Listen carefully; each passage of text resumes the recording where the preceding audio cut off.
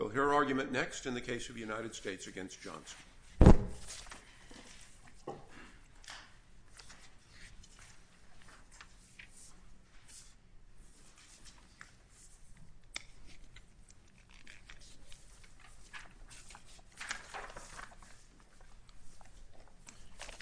Good morning, Your Honor. May I please address the court? My name is Mina Zertkouya. I'm a court-appointed attorney for Christopher Johnson. Your Honors, we are here today because the defendant challenged the application note 3FI of Sentencing Commission and claimed that it's not enforceable under Kaiser v. Wilkie, the new Supreme Court case that we believe changed the landscape of our test, as well as... Has any decision of the Supreme Court ever overruled Stinson?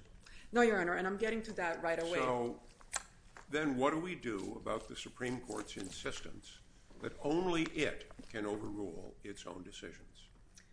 Your Honor, we believe that indirectly it affected Stinson.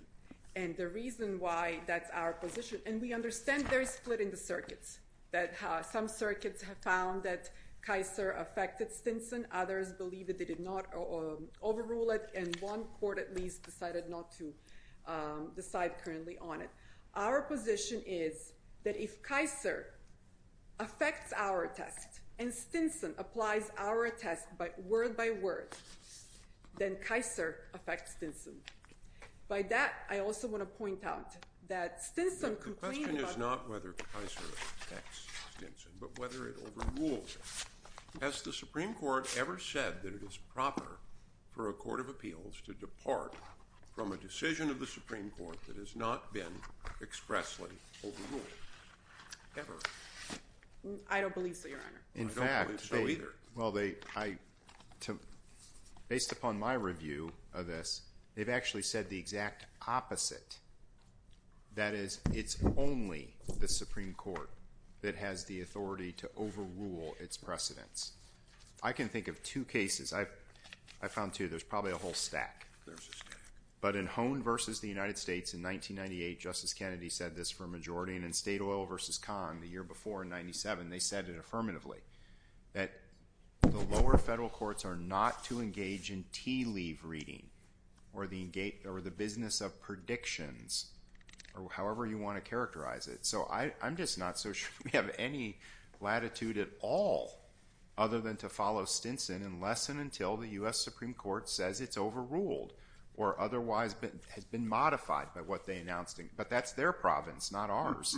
Well, Your Honor, that certainly can be this court's position. However, we do believe it modified to some degree Stinson, because Stinson says that the commentary should be treated as agency interpretation of its own legislative rules, and our test applies. Are we going to say that our test applies in one way for one department, in another way for another commission, and leave it modified for some but not modified for the others? And we do believe it's our position that Kaiser did affect Stinson, even though it's not directly addressing Stinson. The premise of that is that the United States Sentencing Commission and an executive branch department or agency are exactly the same. That's not entirely clear to me. It's not the same, and Stinson complained about it. But they said, despite the fact that the analogy is not complete, in that government is correct because the government argued in Stinson that the commentary be treated as the agency interpretation of its own legislative rules.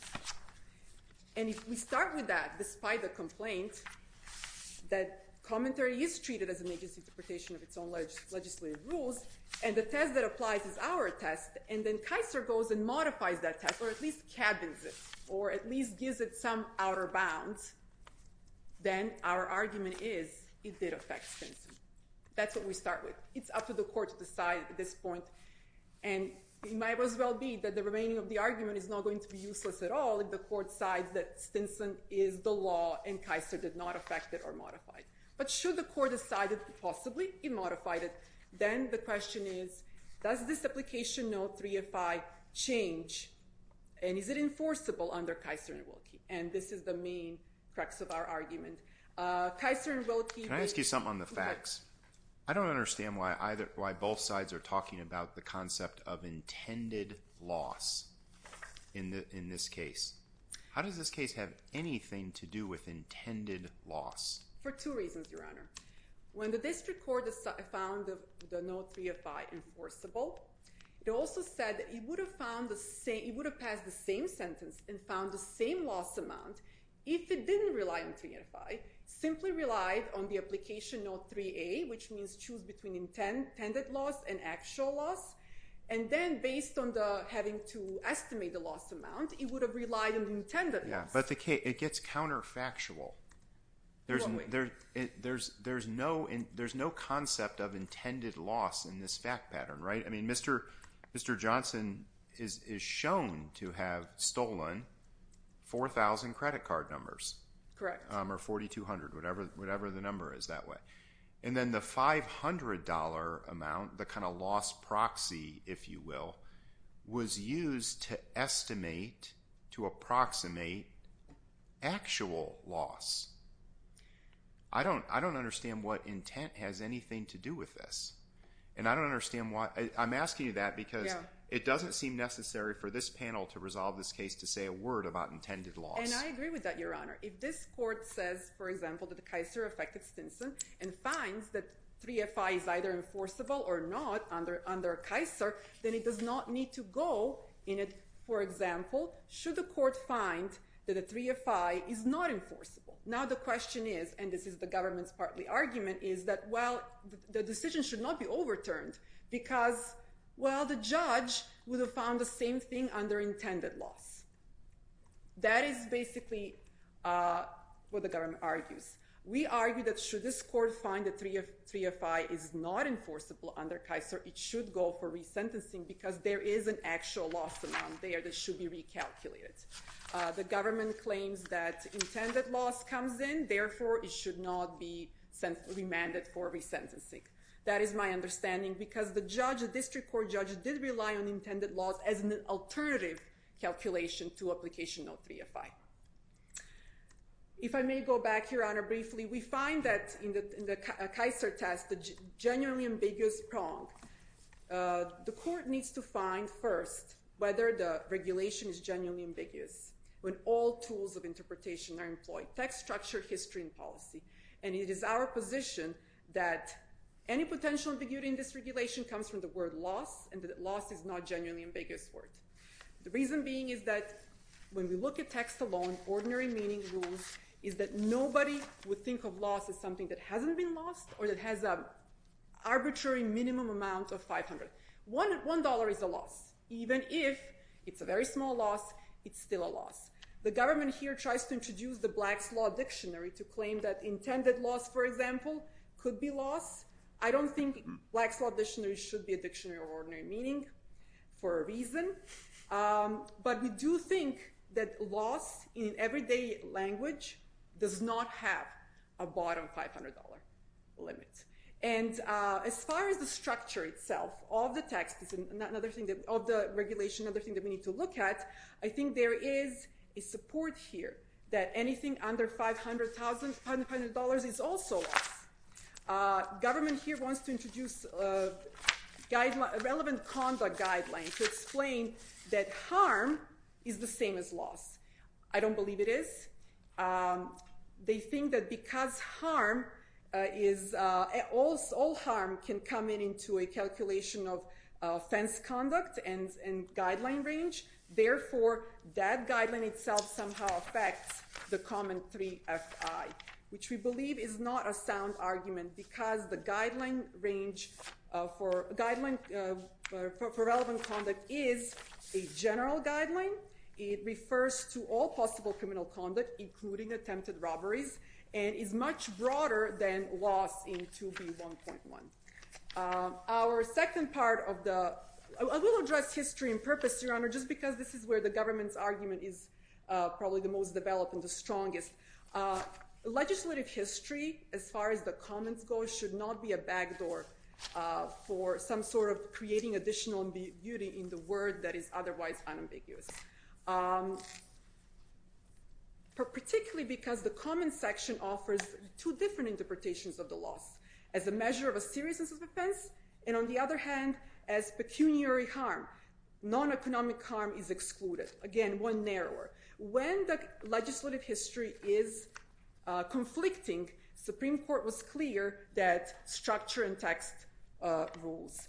And finally, our second part of the argument is that should this court find that this word is genuinely ambiguous, that no less than 500 per card is not a reasonable interpretation of the word loss. And just because an amount is an average amount of loss per card does not automatically mean that it's a reasonable interpretation of the word loss. This would have to mean... Thank you, counsel. Oh, thank you.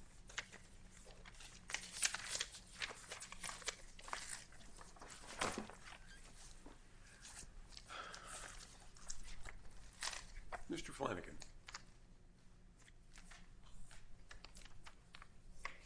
May it please the court. My name is Peter Flanagan. I represent the United States.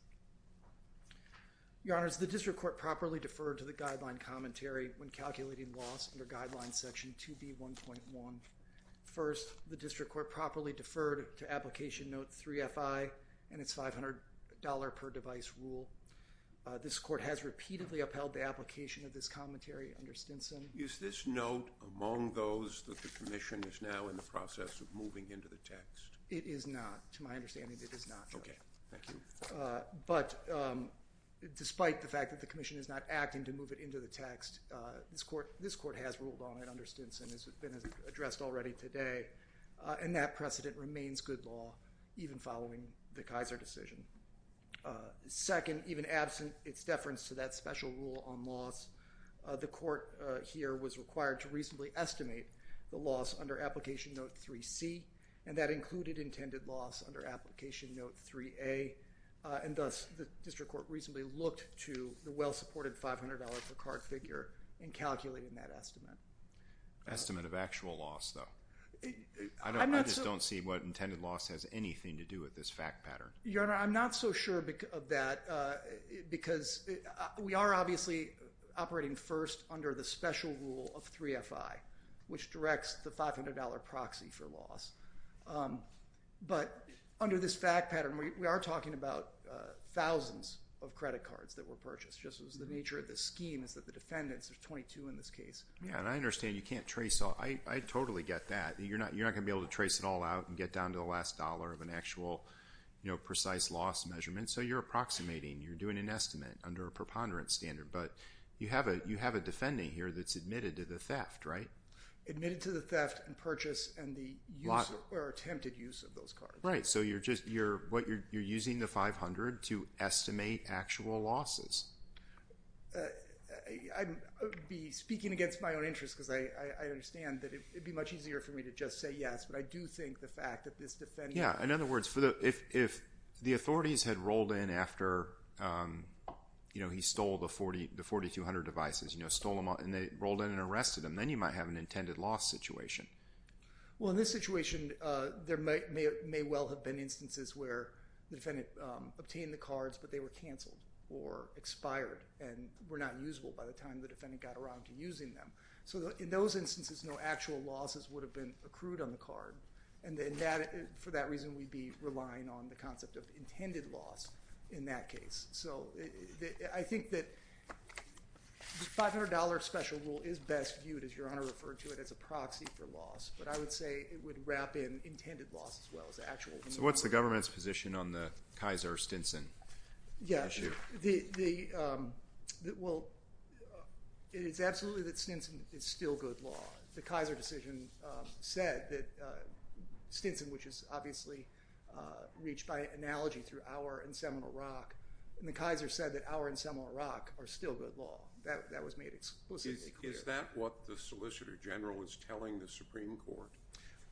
I have the same question as Judge Scudder, because the first of these cases that I saw, United States against White, which was argued back in January, the prosecutor took the position that Kaiser had overruled Stinson, arguing for the United States. And we asked, can this really be your position?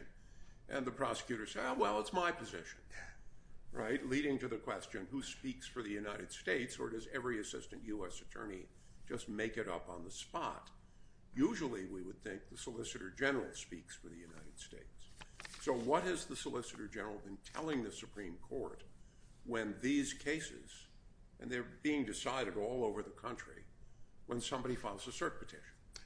The Department's position is that Kaiser informs Stinson. Stinson remains good law. Kaiser does have an effect on the analysis. In this sense, it clarifies, it complements Stinson. Where Stinson states that the commentary is valid so long as it's not inconsistent with the provision itself, Kaiser tells the courts and parties how to determine whether that inconsistency exists. Kaiser does so. It focuses on whether or not there's an ambiguity in the guidelines text and where the ambiguity exists, and so long as the commentary resolves it reasonably, by definition, the guideline. Yeah, this is where it gets a little tricky because this is my perception. I might be wrong. I mean, you're doing a bunch of gymnastics in the red brief. When you say loss is ambiguous, I think, really? How is it possibly ambiguous? It's one of the most common terms known in law. There may be hard applications of it or some questions that arise at the fringes, but the United States' position is that the term loss is ambiguous? It is, Judge, and I think what this court directs that we look to the ordinary meaning of it. And that seems to me like you're taking that position because you're trying to force fit it into a Kaiser analytical framework. Well, the Department's position is absolutely, I do answer to others, we do take the position that Kaiser applies, Stinson remains good law, but Kaiser does affect the analysis of our guidelines commentary as it relates to. I'm sure the Solicitor General calls it a sophisticated position, whereas others might be inclined to call it wishy-washy. I wouldn't call it, I don't consider it wishy-washy. Certainly, speaking for the government, we don't consider it wishy-washy. We are aware, and the government cited two of them in its 28J letter recently. Courts have found that there's Stinson on one side and Kaiser's got nothing to do with it. We certainly know that. If Stinson applies, I don't know why you just don't say, go read note 3F1, the case is over. Well, we do. It's over. The district court did a simple math exercise, multiplied 500 by the number of the credit cards, and the case is over. It is because the Department's position is that Kaiser has informed Stinson. Well, if Kaiser does inform or throw a crosslight, whatever you want to call it, on Stinson, do you still win? Oh, absolutely, Judge. Why? The reason why, and this dovetails back into what Judge Scudder was asking, why would we consider loss ambiguous? There's two questions really at issue in answering Judge Ripple's question. Is it ambiguous, and does the commentary reasonably interpret into the provision at issue? As to it being ambiguous, first this court directs that we look to the ordinary meaning of the term when it's undefined. And here, and dictionaries are a source of information for determining ordinary meaning. There are many different definitions, a whole range of meanings that you find in dictionaries. But I think more importantly is it comes from Kaiser itself when assessing whether there's an ambiguity. Kaiser provided a test to look to the structure, the history, and the purpose of the provision at issue. Here, history and purpose, well, the background of the commentary provides that it includes both. We're going to try and hold the fraud defendant responsible for the seriousness of this offense as measured by both actual and intended loss.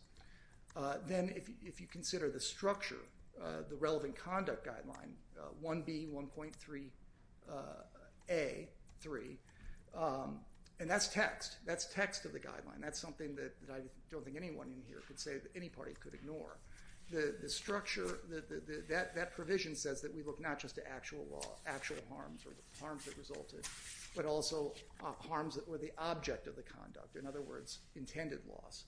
So when you bake all that in, loss is actually a more loaded term, I think, than you might think at first blush. When you have to account for all these different factors, and even once you get to the point where you say, okay, 1B 1.3A3 applies, so we're left with a term loss that at a bare minimum includes actual and intended loss. Then you still have more questions about what is limited, what what kinds of laws should apply in certain kinds of cases, and that's why we think that Kaiser, this particular commentary survives Kaiser, and Stinson, which remain good law. See, my time is up. Unless there are any further questions for me, which I'm obviously happy to answer, we respectfully ask you to affirm the defendant's conviction and sentence. Thank you. Ms. Zarqui, we appreciate your willingness to accept the appointment in this case and your assistance to the court as well as your client. The case is taken under advisement.